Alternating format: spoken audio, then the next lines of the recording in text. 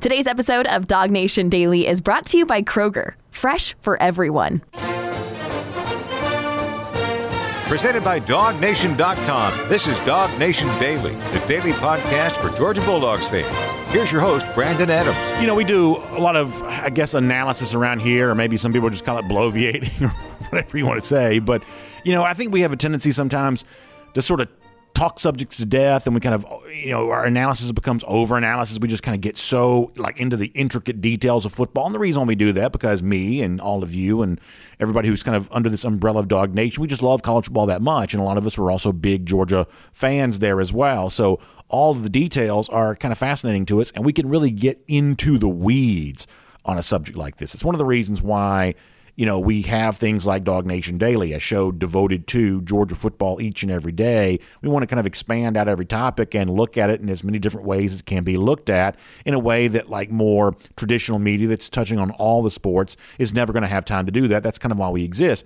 But there's also that moment in which, hey, maybe a lot of over-analysis isn't really worth it. Maybe it's just time to just kind of appreciate the simplicity of certain things. And I'm always kind of impressed with a lot of the Georgia signing classes.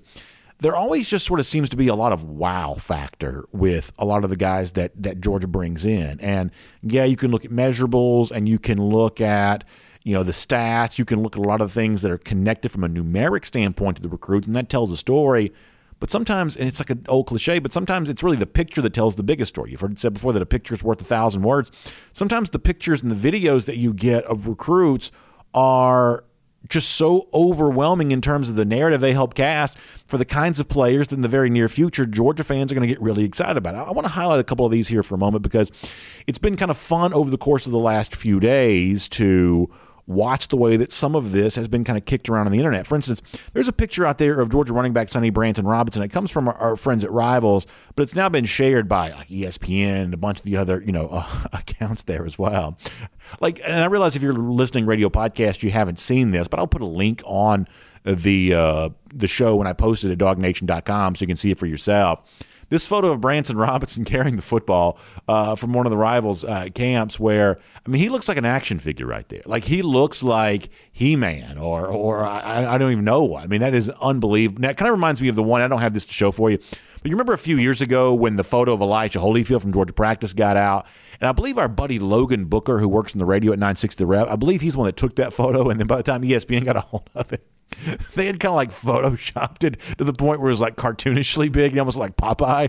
I don't know if this is photoshopped that way or not. I certainly don't have any reason to say that it is. It's just remarkable the kind of strength that Robinson brings to the table, as evidenced by this photograph. It's one of the reasons why, when we do topics related to the 2022 class and Georgia fans and what they're excited about, Robinson's name here comes up so much, and it's really just the look that he gives you that gives you an indication of that. And the Twitter account, it's CFB News Today, they give you these numbers on Robinson. They say, how about a 415-pound bench press, which is remarkable, a 615-pound squat, 720-pound deadlift. That's like lifting a Toyota Corolla. That's just insane weight room numbers. And you may be saying, well, B.A., I don't believe Branson Robinson squats 615 pounds. I don't believe he does that. Well, if you find yourself skeptical of that number, I actually have some video evidence to prove that's the case. Let me show you this. One of the guys shared this on Twitter here. I want you to see this of Robinson in the weight room. This is Cam Meller who shares this. How about Robinson videoing himself, or not, he's not videoing himself, he's being videoed squatting 600 pounds right there. How many plates is that on that bar? That is just amazing. Such an unbelievable level of strength. And as I said before, it's one of the reasons why a lot of folks kind of look at Branson Robinson as kind of that next big running back at UGA. In fact, when Jeff Sentell joins us a little bit later on here on Dog Nation Daily, presented by Kroger Today, that's one of the things we're going to talk about with Jeff is, hey, does all this photographic evidence and video and the obvious physical strength, the highlight package we've all seen, the persona that has reminded a lot of people of a Nick Chubb or something like that, does this really work out to the tune of a guy who's ready to make a big freshman impact at a place like Georgia? Now, this is a deep class of running back, not class, but deep collection of running backs on this roster right now. And a lot of folks think with good reason, guys like Kendall Milton and Kenny McIntosh, it could be their time to shine at UGA here this year. But if that's a great tandem, then think about what DeAndre Swift was as an incoming freshman, true freshman in 2017, how we complimented that tandem back then. Could Branson Robinson be on his way to kind of doing some of the same kind of stuff? The photos, the video suggest, yeah, you know what? If he's not, it's certainly going. If he's not that, it's certainly not going to be because of a lack of physical conditioning. Because clearly, even before he gets on college campus, he already has some of that going for him. So we'll talk to Jeff Sentell more about that coming up in a moment. But I also want to highlight another guy here for a minute there as well. And this is a guy you've heard me talk about before. That I've really tried to kind of put my chips down on the kind of unsung hero of this 2022 class, a guy who I think has a chance to have very high upside. And this is. Listen, high upside is different than this is a sure thing. You make your bet on him. You know, the sure things of this class may feel more like a Marvin Jones Jr. or someone like that. But the high upside of, hey, this may be worth taking a flyer on in terms of being way better right now than he's currently getting attention for. That's a guy like Darius Smith for me. And we've talked to Jeff Sentell about this. And a couple of things that Smith has recently put out on video. This is a recent track performance where, I mean, he's so far, out, just unbelievable running here. Just a very impressive feat. Watch him closing out here and coming to get that done. First of all, look how much bigger Smith is a tall guy, and it's the long frame that you really like here. But look how much bigger he is than everybody else. And look at the way he's just kind of running past people. And now all of a sudden getting a chance to extend the lead. And that's what you're going to hear from Kirby Smart on about Smith in a moment. That's one of the things that he does talk about there is just that ability to run. That's one of the things that Georgia's looking for is, when we get you on campus, when we get you worked out, when we're kind of evaluating you there, how well do you run? That ends up being one of the things that Georgia really values these guys on more than anything else. And he is a very good track star, but he's also a very good basketball player too. And you would kind of expect that. Big, long frame, long arms. If you're watching a video once again, take a look at this block shot going up high, getting the ball off the glass. A lot of you who've been with me for a long time know that there is nothing I love more than watching the way in which a football recruit plays basketball. It's just kind of a cool thing to see from time to time, and the Smith block shot there is a great highlight on all of that there too. So a lot of buzz about him on social media right now too, the athletic profile that he brings to the table. A little bit of an unheralded recruit in that didn't sign in December, was a commit that actually signed in February.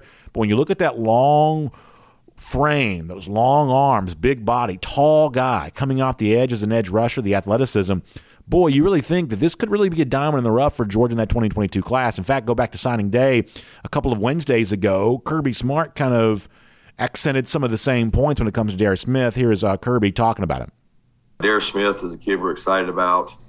We've loved. He's got a great work ethic. He's from rural town down there, and he does a wonderful job every time he's been up here of competing, working out.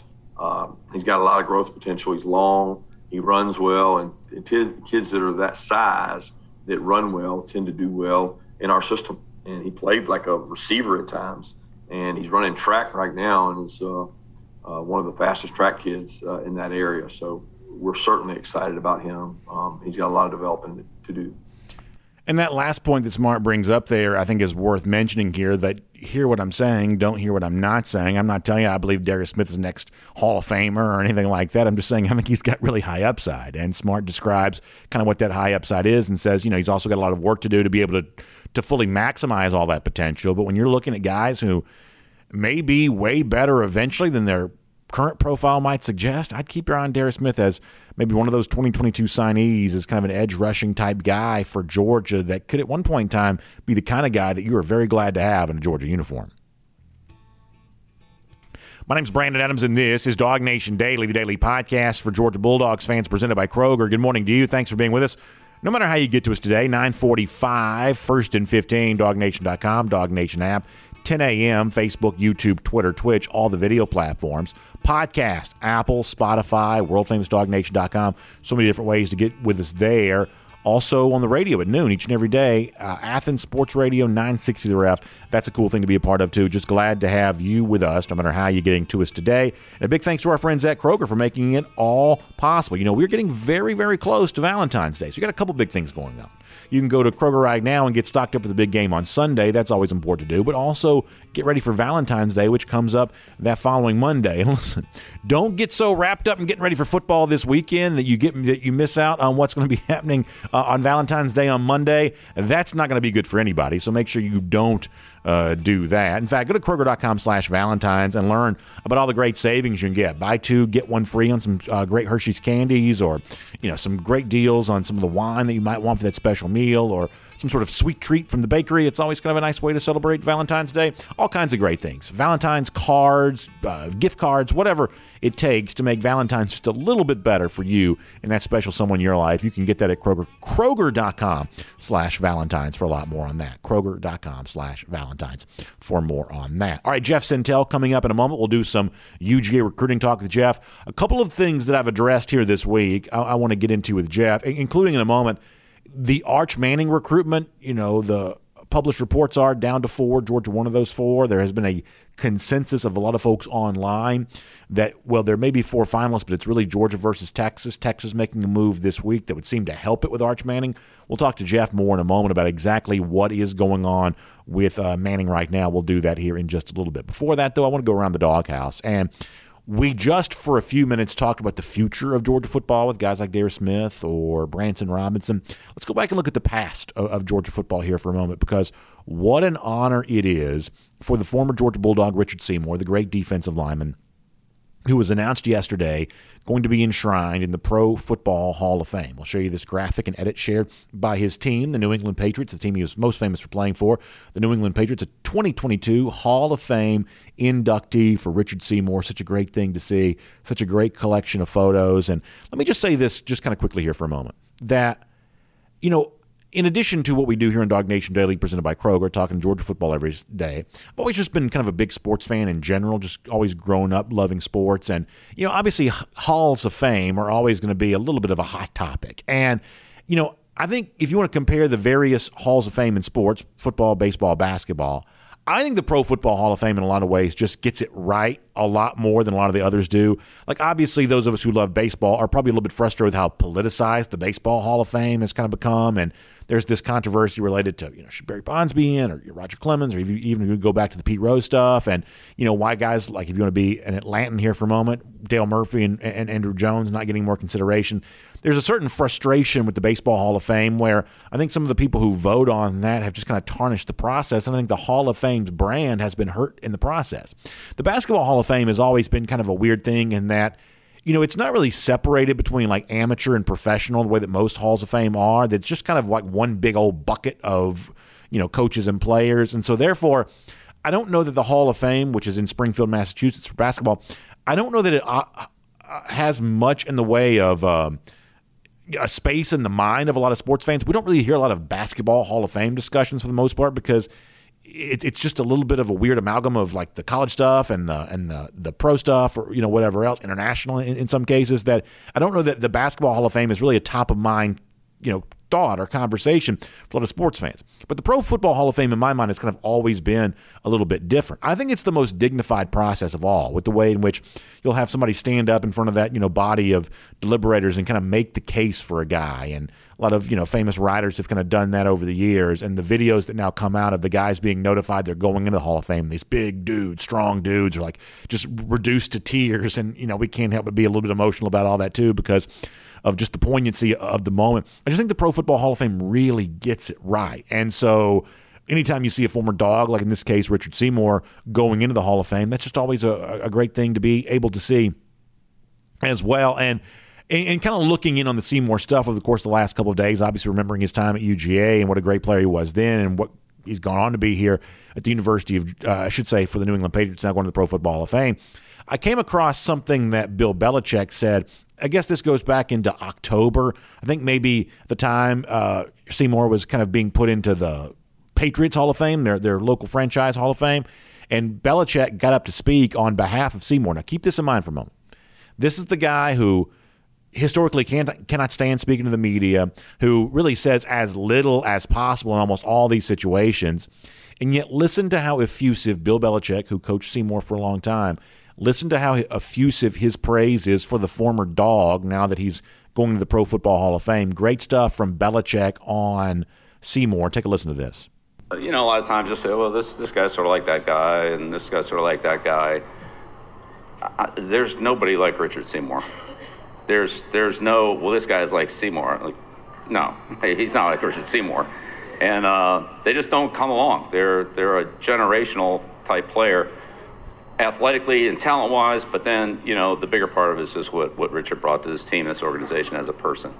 We're a college football show here, a Georgia football show in particular, and obviously Seymour has the UGA tie, but I think most of us are also big enough football fans, have enough of an appreciation for the sport overall that we understand the weight that comes when a guy like Belichick is throwing that kind of compliment around of. They don't make him like Richard Seymour, both in terms of his athleticism as a player, what he means as a person. To have played the game in such a way that Bill Belichick gives you that kind of compliment. That says everything you need to know about the former Dog right there. And that is Around the Doghouse here on Dog Nation Daily, presented by Kroger here today. Obviously, we got a lot to do with you over the course of our time. Before we're done, we'll get more into the Brian Harsin saga there at Auburn. There are some new, very odd details that have emerged on that over the course of the last 24 hours or so. And it also seems like Harsin may be on the way to maybe saving his job after it seemed for a while like maybe he might not. All kinds of new details on that. We will cover that with you here in just a moment. But for now, as I mentioned before, the latest on Arch Manning. Some very interesting comments this week from other top 2023 prospects, exactly what they are thinking about their process right now. And also what's going on with Georgia, its pursuit of some elite wide receivers on the heels of Georgia hiring a new wide receivers coach and having that new coach being very well received by some of the top prospects all the way around. We'll cover that all coming up with Jeff Sentell here on Dog Nation Daily, presented by Kroger here today. Seems like we may still be waiting on Jeff here just for a second, so we'll cover that and get that going here in just a little bit. Also, before we're done, obviously, R.S. Andrews Cool Down will take a bunch of your comments and kind of find out what you have on your mind as we roll into the weekend. I know a lot of you obviously getting excited and ready to go for the Super Bowl on Sunday. Big parties, a lot of folks coming over maybe. Maybe you're going somebody else. Hope you enjoy the football. Last chance we have to watch some real football here over the course of for the next few months, right? Spring practice will be here before you know it, but our last chance to see a real game comes up on Sunday between Rams and Bengals, so we'll look forward to seeing that then, and maybe for our cool down, we'll talk a little bit more about what we may expect to see happen in LA on Sunday. But for now, let's get ready for some recruiting talk. As I said before, Arch Manning, Brandon Ennis, all kinds of interesting stuff that's out there right now, and a little more on the Branson Robinson conversation that we also had going a couple of minutes ago there too. Let's cover it all. Jeff Sentell here on Dog Nation Daily, presented by Kroger. From Athens and across the SEC or wherever the recruiting trail may lead, here's a DogNation.com insider. We'll say good morning to Jeff Sentell here. Always great to have him here on Dog Nation Daily, presented by Kroger. And Jeff, let me bring you into a conversation that we were having a few minutes ago. You see the photo that's out there of Branson Robinson, the running back, looking like, action figure, He-Man type guy. Video of him squatting more than 600 pounds. And obviously you've done some great chronicling of him as well there at DogNation.com. And, Robinson's already one of the short-list fan favorites, I believe, from this 2022 class. And, we've seen freshman running backs at Georgia over the years have a pretty big impact before, including even during the Smart era. That's kind of been the case if you want to think about, what DeAndre Swift provided for Georgia in 2017. How much of an immediate impact do you think a guy like Branson has a chance to make at Georgia? Hey man, good morning back to you, Brennan. I think it's going to hinge on a lot on how healthy he is. I think that's one of the things that maybe stunted the ascent for a guy like Kendall Milton, who had a lot of breakthrough ability as well. It's funny because here's one of the things I really wanted to pay attention to at the All-American Bowl, because to be honest, and this is something Branson even admitted to me, is like he's never really played football games with guys all across the front that are really strong, even all region capable players, or a quarterback in the arm and receivers out wide that are going to keep 7, 8, 9 guys out of the box. So a lot of times in his high school career, he eventually gets pummeled so much, and a lot of times he does the pummeling, that he only plays like 8 games, 9 games in the season. Not the full weight of his entire high school season. And I think that's one of the things. You can't really say that Georgia's strength and conditioning is going to augment this athlete. If anything, it's just going to find a way for him to kind of resist maybe some of the pulls and the strains and everything else. But The thing we got to realize about Branson Robinson is he's really only going to be called on for it through the bulk of his Georgia career for somewhere between 16 and 22 carries per game. And that's the type of workload it really feels like these broad shoulders can really handle. Here's what I had to learn about Branson Robinson. And he looks so powerful, Brandon. He almost looks like he's Thanos with all the gems. And you wonder, is he explosive? Is he a guy that's going to make guys miss in the SEC? And that's one of the things that he kind of got swarmed a little bit in the All-American game, where there are guys just everywhere that are the same type of phenomenal athlete that he is. But I go back to a couple of things that should give Georgia fans a whole lot of hope. And one of them is this is an explosive athlete, not just the power lift, the deadlift, the squat, the bench. That's him moving a lot of weight around. But we've also seen that the vertical jump there is right around 40 inches, which is pretty stinking good. And then we've also seen his 40 times are in the low 4.5s or in the high 4.4s. Another thing, if you point to just his athletic DNA, is his older brother, Braylon Robinson, who went to Alcorn State, one of those really great HBCUs. And he was the 100-meter school record holder with like 10.08, 10.10 times in the 100-meter dash. That is really flying because, I think the world record now is still only around 9.8 seconds. So he's got that in his ability. And one of the things his brother kind of laughs at is he's like, Branson really doesn't really know how to run. He doesn't really have a track start. He really doesn't know how to run a 40.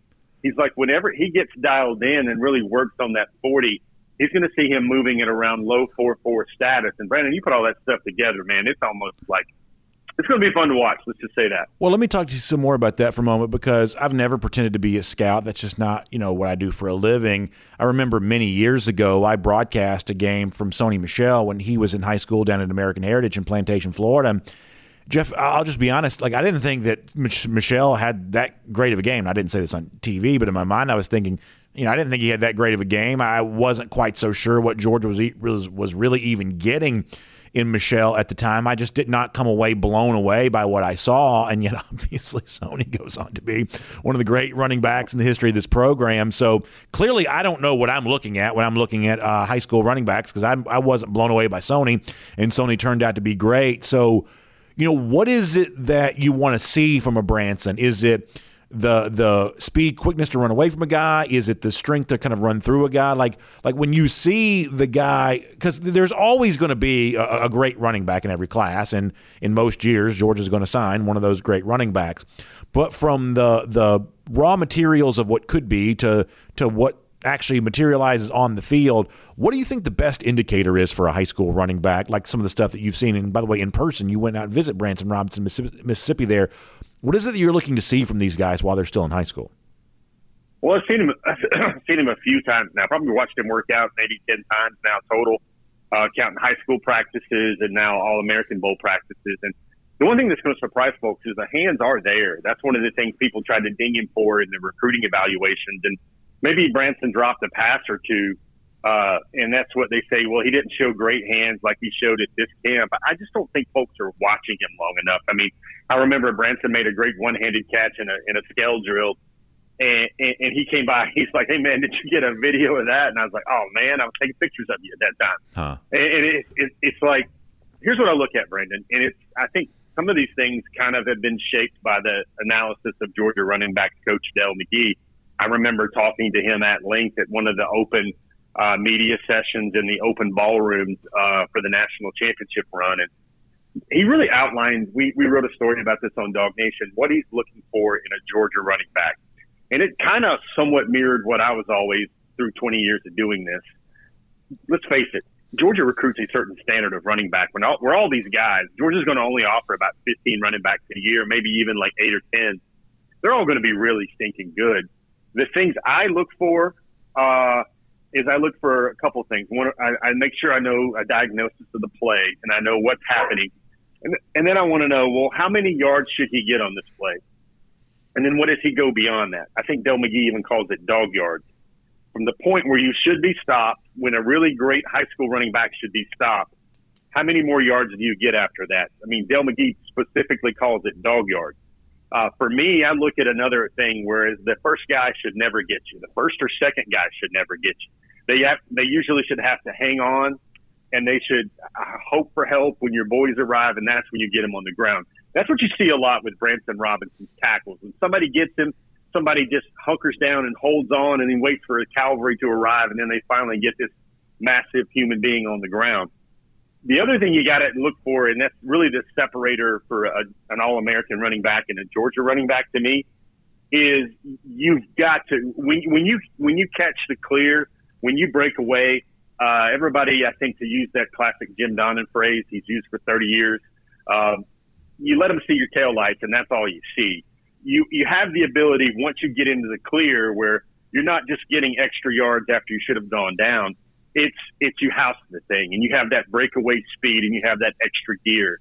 I think there's a big difference in this world between a guy that's fast and has a lot of speed and a guy that has a lot of quickness.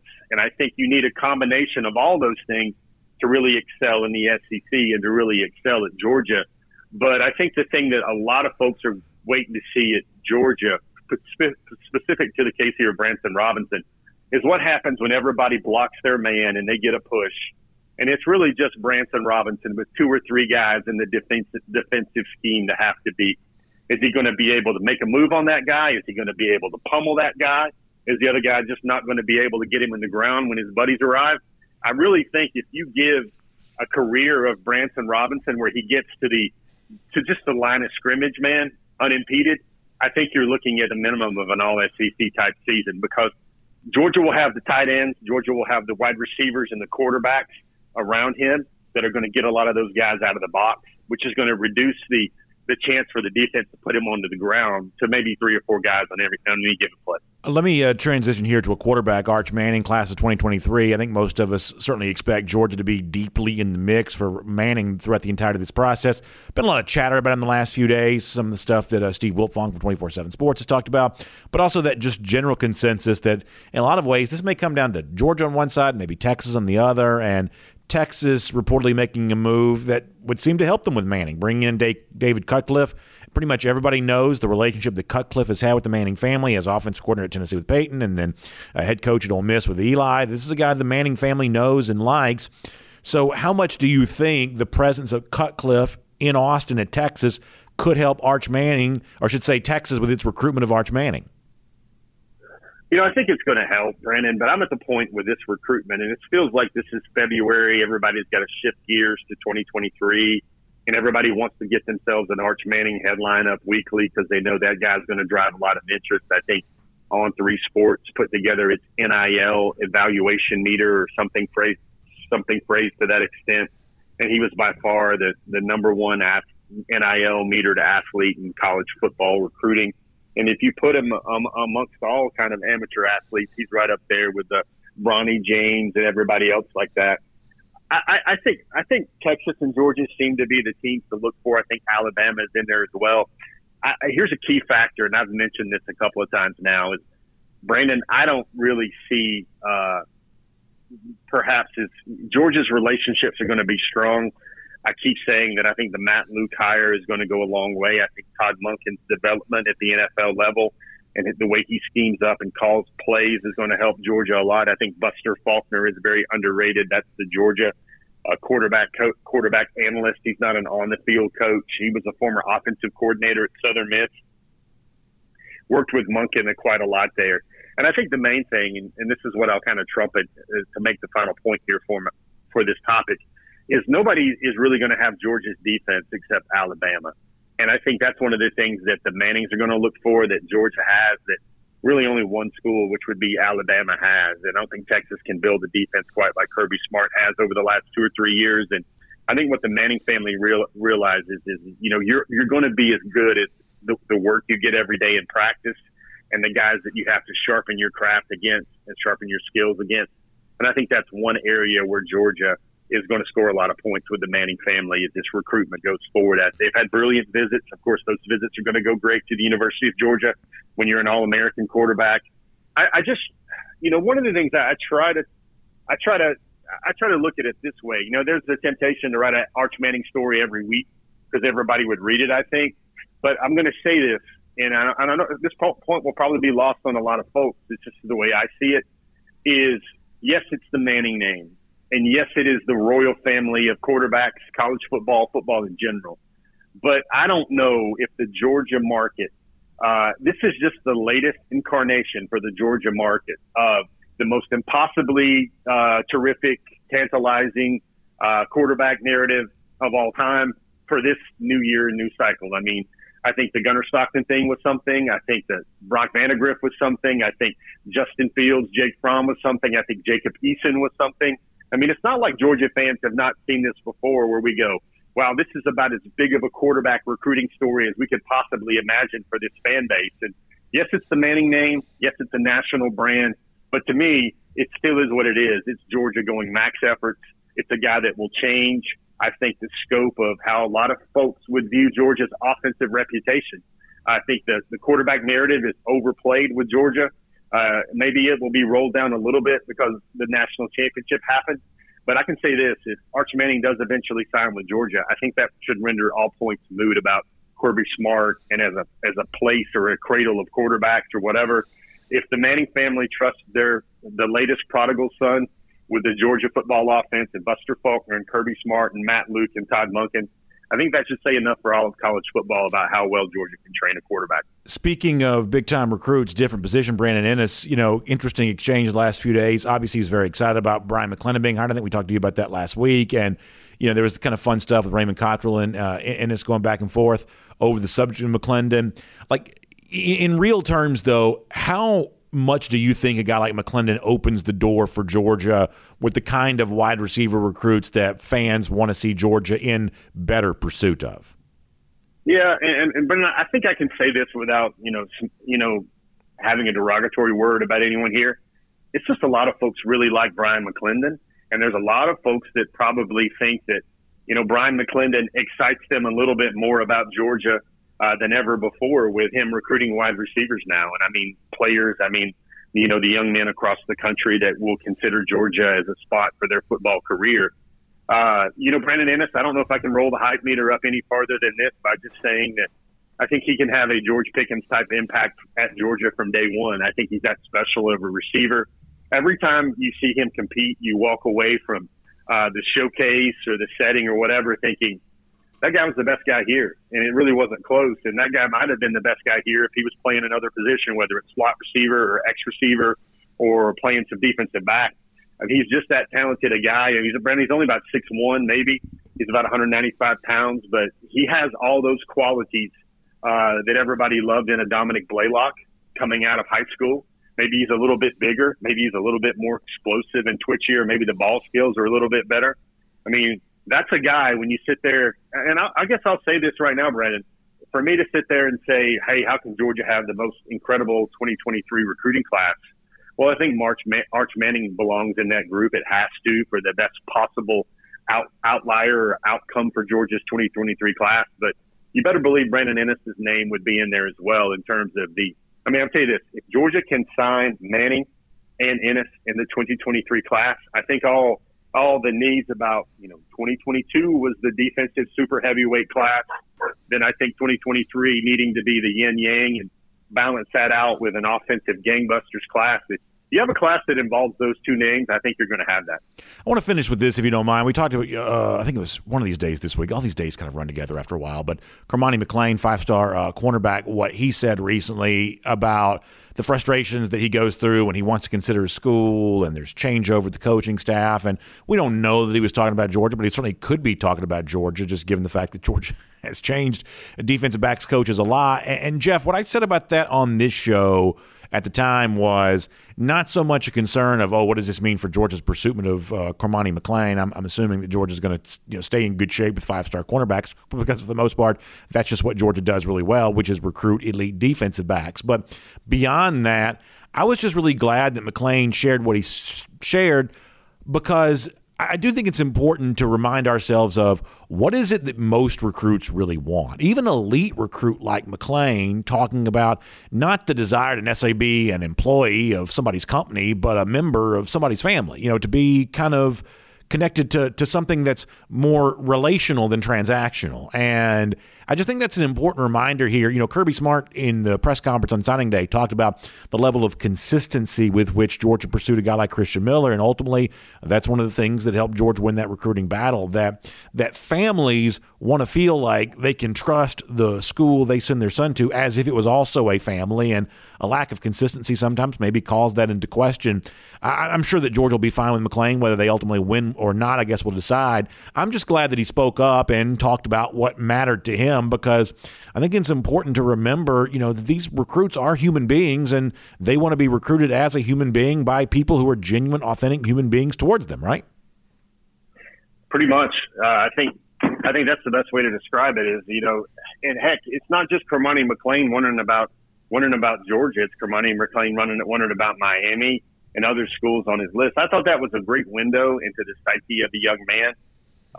And Brendan, he just visited Georgia in January, and that thing went super good. I mean, he immediately decided that, he needs to come back to Georgia. He decided that, my top 5 probably needs to become a top 8. Georgia needs to be in that thing. He brings to mind, I don't know if you've seen his tape yet, Brandon, but I know when we start throwing out these things and it's 5-star and nation's #1 cornerback, then automatically that's real estate for a reader's interest, where it's like, an A1A property with a pool that's ocean view. That's all really a lot of people need to hear to get interested. But I would advise anybody to watch that film for Cormani McClain, because you can say the one thing he doesn't have is top-end speed, incredible top-end speed, but you want to look at a guy that looks like he's Ed Reed back there, or a guy that's outthinking every quarterback. Brandon, the first, I think, 4 minutes of the guy's tape are pure interceptions. And he's fooled so many guys. I mean, his little go-to move is like kind of sitting back and, whether he's in zone or in man, and making the guy baiting that quarterback and thinking, I've got him beat here. Here's a big gain. Here's a big chunk play. And he ends up closing on the ball, reacting well on the ball, breaking well on the ball, and making a pick. I mean, you can watch that tape, Brandon, and it's really uncommon to watch his tape for the first 2 or 3 minutes. And every play is an interception. Brandon, you just don't see that. And you don't see that, of course, because it's not like this guy had no offers going into his junior year and wasn't really highly rated. It was the thing that he lets guys think that they are so wide open, and then closes down on the ball, kind of shades of primetime a little bit. It is. Where he's making so many plays where I can't believe after 2 or 3 weeks of that, the OC and the quarterback coach and the head coach are like saying, son, unless you develop the arm of Matt Stafford this week, do not try to stick that ball anywhere near Cormani McClain, especially when you think you got him. Just leave that side of the field alone. He's a guy that, you bring back, Tim Jennings is a guy that reminds me of the last time that Georgia had a player like that reacted so well on film at this age, or the plays that Tim Jennings would make when he was a Georgia Bulldog. Now, I know that's going back a ways for some of your top fan badges there on the Facebook and all our feeds right now, but that's a guy that immediately came to my mind's eye when I saw him play. And, hey, it's not news, Brandon, to say 5-star corner visits Georgia, has a great visit. The Bulldogs are now jacked up and way up there in their recruiting process. It's kind of that time of year for things like that. And the one thing that I think I'm kind of sensing and feeling right now is people don't really understand that the championship means a lot to Georgia. It validates Georgia as a team that was right there, but now that is there at the top. And one of the most brilliant things I think Georgia has done, and I'll be curious to see if they only do this for the next year, but letting these young men take these pictures with all these trophies and letting them hold the trophy. I mean, I've heard 340-pound linemen describe it to me, Brandon, is like they let them hold that crystal football. And you remember that story from years back? I think somebody that I guess ended up with Georgia maybe. It was Orson Charles. The Alabama. I think it was Orson Charles. I mean, I hate to say that Florida once had a crystal football, but I believe it was Orson Charles at Florida that broke the crystal football, I believe. Yeah, maybe they got a dummy one, like the ones when the Picassos are up, and they've got one that's just for patrons only or whatever. Maybe but that's the case. So many people have touched that crystal football and they've held it, and they've said, I've heard this so many times that they've said it was like, holding a newborn baby, and the other guys are like, to have Georgia host recruits with the trophy and all their facilities is kind of like the ultimate flex. But I think I think we wrote about this a while back for a piece for the Atlanta Journal-Constitution. Is, Brandon, you're supposed to get a bump traditionally every year after a national championship. LSU got it. Alabama has one every year because they're always winning a national championship. But you look back the last few years, and Clemson gets one. When you win a national championship, you get a bump. You get an uptick in recruiting the next cycle advancing following that. And I just don't know what that's going to look like for Georgia, because it already feels like it's as bumped up as it could possibly be for them to find another layer. Jeff, great stuff. Thank you for being here on Dog Nation Daily, presented by Kroger here today. Hope you have a great weekend. Enjoy the big game on Sunday, and we'll look forward to chatting with you about some recruiting stuff again very soon as well. Hey, Brandon, take it easy, buddy. Keep showing off those viral videos, man. I appreciate that, Jeff. Thank you. Let's take a look around the rest of the league. This is SEC Through. All right, I get to be a newsman here for a second and tell you that we have new developments in the story we've been covering for the last few days. I should give you that coming up here in a moment, because we do have some new stuff in the Harsin thing coming out within the last hour. I'll tell you about that here coming up in a moment. Before that, though, let me remind you, we are cruising around the SEC courtesy of Royal Caribbean. Now, listen, I am very excited because coming up in the very near future, and I mean very near future, I and my lovely wife, we're going to be taking our own Royal Caribbean cruise, and very excited about this, so I'll be telling you about some vacation days coming up in the very near future. But it's one of those things where, like, are you familiar with the idea of senioritis? You know what senioritis is? Where, like, you're kind of last stages of high school and you're just sort of, I don't know, just kind of, I guess, marking the time or, marking the days, a little bit hard to focus. Like, I'm kind of in that kind of senioritis phase right now where, boy, I just am ready for a Royal Caribbean cruise vacation, ready to be a perfect day, Coco Cay,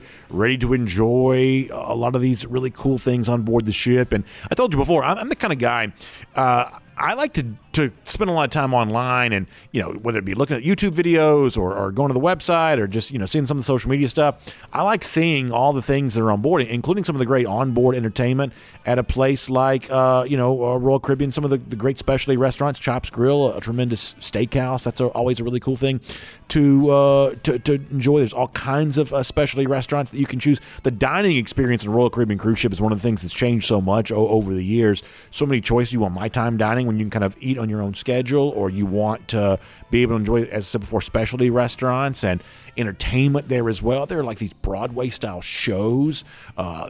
Grease, for instance, Broadway-style show right there. On board, you have the Aqua Theater, where right there on the back of the ship, you have these amazing Olympic-level, almost high-diving shows, and some of the cool stuff that goes along with that. There's ice skating shows, there's drone shows, there's just all kinds of really amazing things that go on a Royal Caribbean cruise ship, and I want you to enjoy it today. And in fact, do what I did.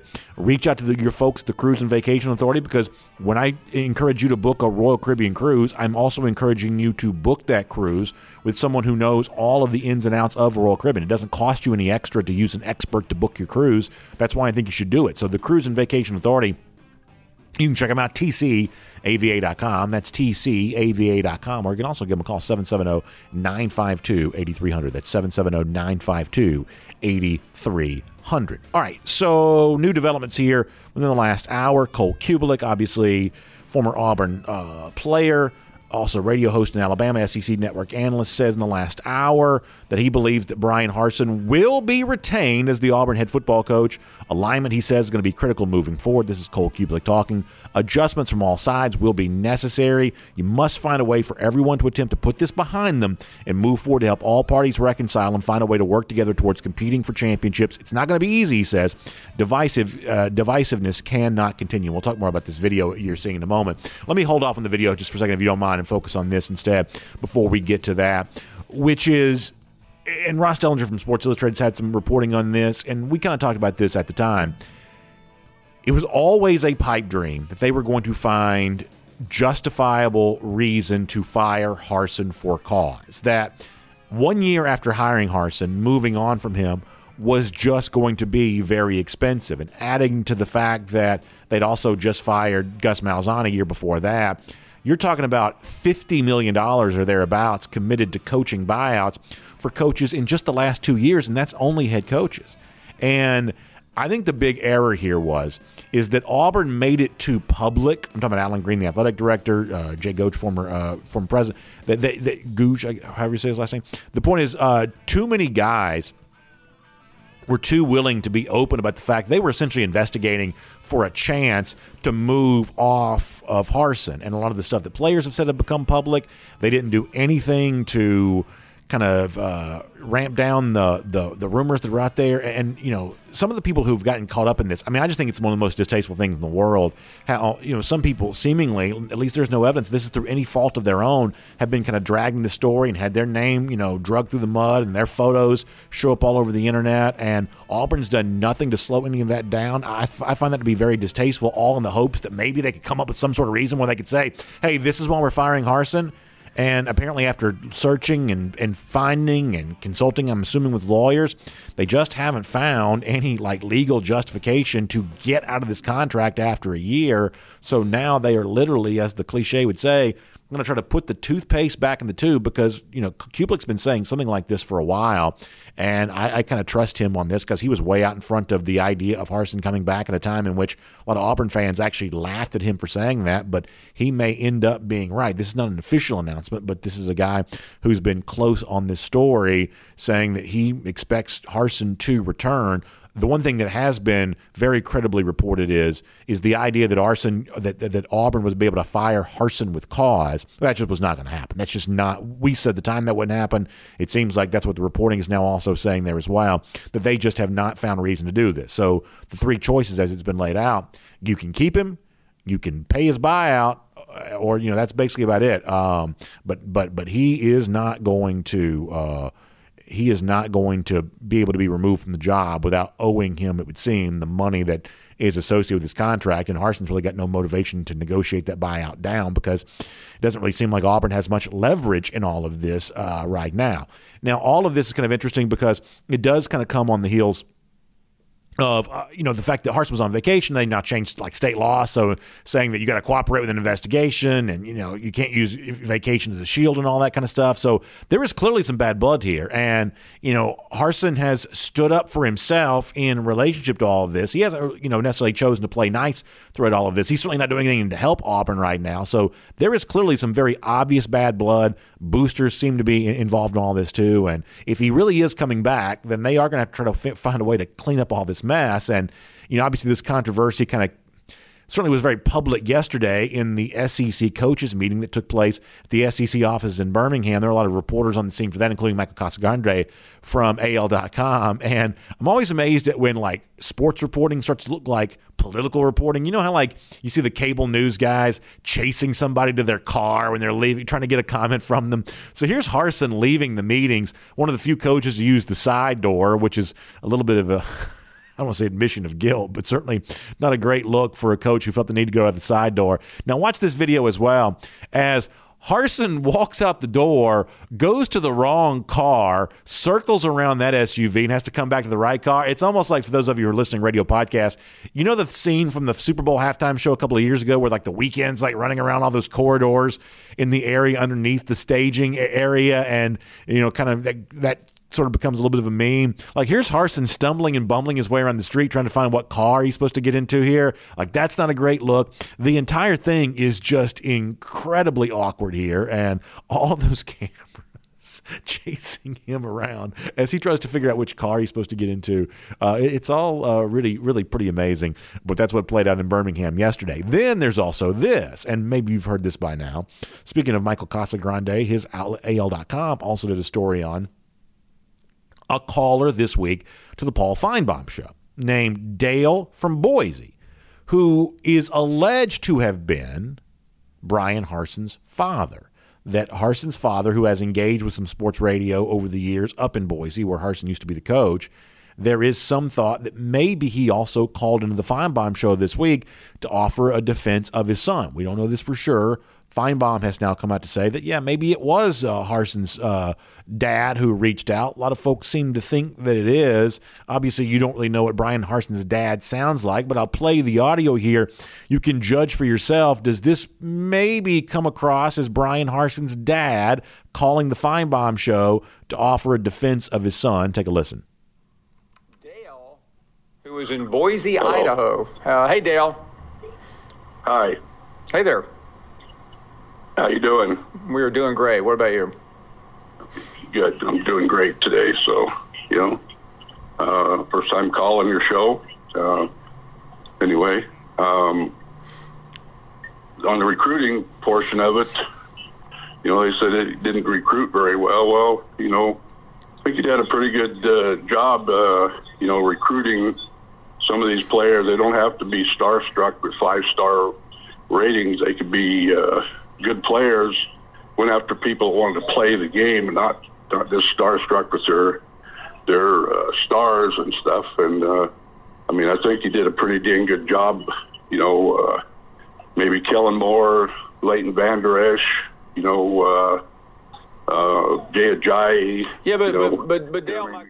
So you can judge for yourself. Does that sound like it could be Harson's dad calling the Feinbaum show? And obviously it's a little bit of a punchline, a little bit of a joke if it is. But my overall take on this may be a little bit different than you might assume, which is I don't care how good of a coach Harsin is. Maybe he's not a very good coach. I think the SEC situation is probably overwhelming him, and having his dad calling to the Feinbaum show would seem to be an example of not realizing you're not in Boise, Idaho anymore. I think that's all probably fair to point out. However, here's what's more important than football. Dads defend their children. So I don't care what Harsin did. I don't care if Harsin is a bad coach. I don't care if he was mean to one of his players. Dads defend their children. And you better believe that if one of my son or my daughter one day was whatever else, I'd call the Feinbaum show. I'd do whatever else I could to be on their side because families stick together and dads defend their children. So whether Harsin's a good coach or not, Dale from Boise calling in to address all that on the Feinbaum show, I got no problem with that in the long run. Let me also say this before we wrap up here today, which is that the Finnish long drink is a great choice for you. You're getting ready for a big weekend, obviously watching the you-know-what coming up on Sunday, the big game, of course. Well, listen, you got a lot of folks coming over, a great beverage or two, always a great way to enjoy some football, and that's where the Finnish long drink can really be a great part of this for you. Maybe you can introduce somebody to it for the first time. It's always fun when people come over to share with them something they may not have enjoyed before. It's a conversation starter. It kind of breaks the ice and makes you seem like a great host. So go to thelongdrink.com and you can look at the 4 different varieties of the Finnish long drink. It's the traditional in the blue can, gin kick, grapefruit flavor, long drink zero carb, zero sugar, long drink strong, that's a black can, 8.5% alcohol by volume, long drink cranberry, which, as you might expect, has cranberry flavor.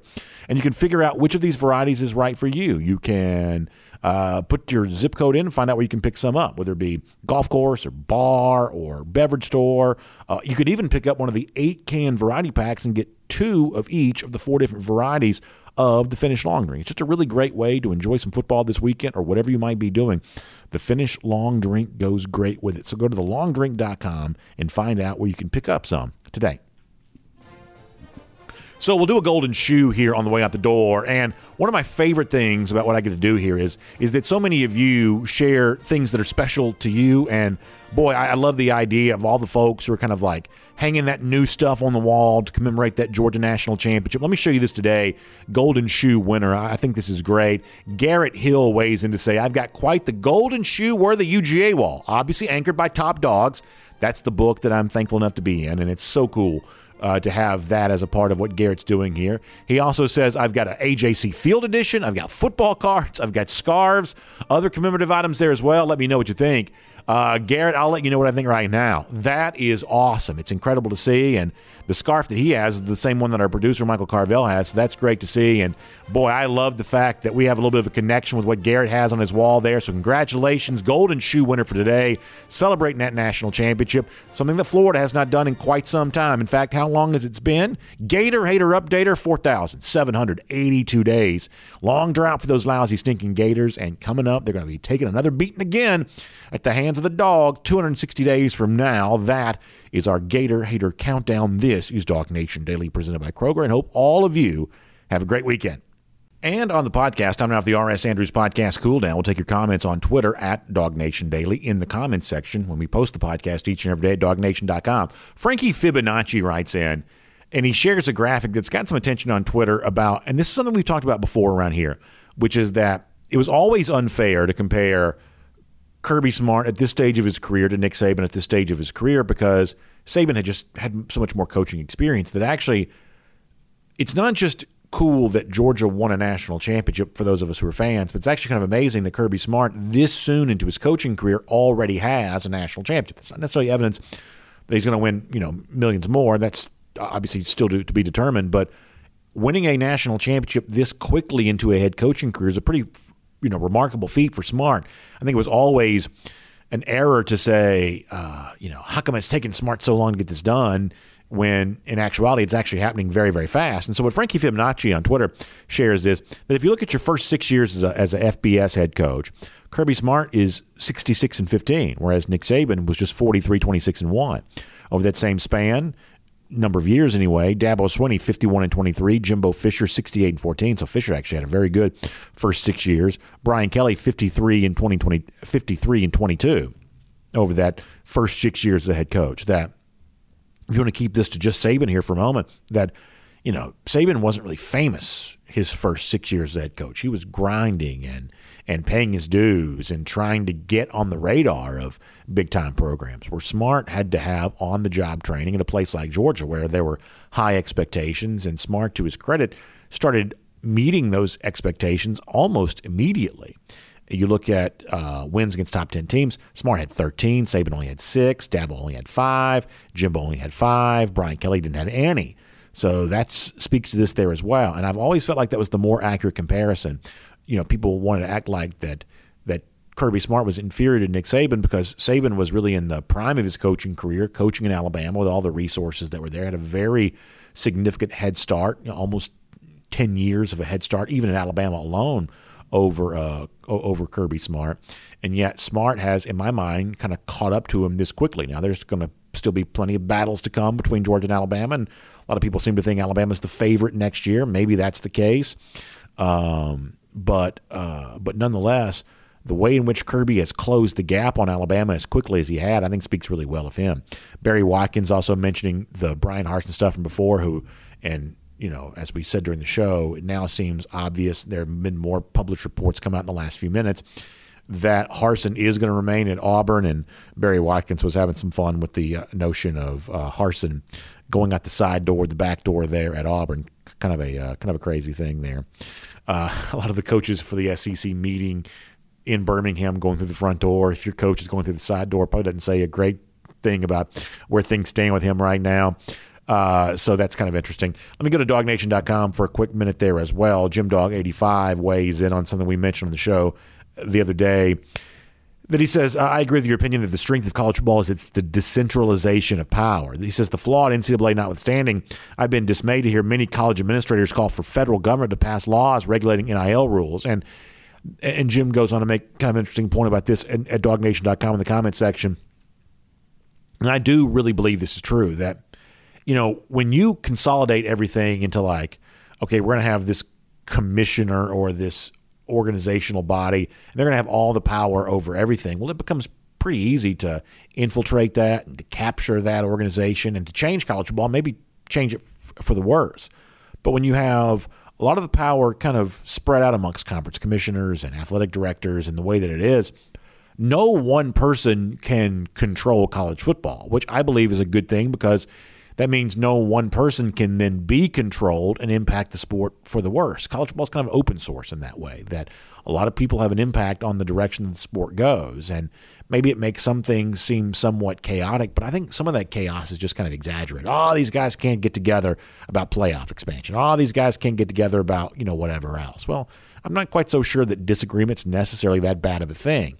Frankly, unanimous agreement where other voices don't get a chance to weigh in, that's actually kind of the worst thing, because if we had say, unanimous agreement, unanimous leadership in the sport a couple of years ago, we probably wouldn't have had a season. And in retrospect, that would have been a real big mistake and a huge, huge issue. And yet the lack of centralized power for college football opened the door for smart people to kind of chart their own course, and eventually everyone else followed because it was the right thing to do. But the presence of some sort of central authority over college football at the time would have been bad for the sport because the political winds were blowing in such a way that the sport probably wouldn't have even taken place in 2020. And how big of an error would that seem in retrospect? So interesting stuff from Jim Dawgs 85 on all of that. Glad to have you with us for our podcast Cool Down. Check out RS Andrews online at rsandrews.com for your air conditioning, heating, plumbing, and electric needs. They're always there for you. And then get your water heater replaced same day in many cases. Heating system tuned back up to factory fresh specs, and so many other great things there as well. So find them online at rsandrews.com. I'll also see you back here Monday for Dog Nation Daily, presented by Kroger. We'll look forward to speaking to you then.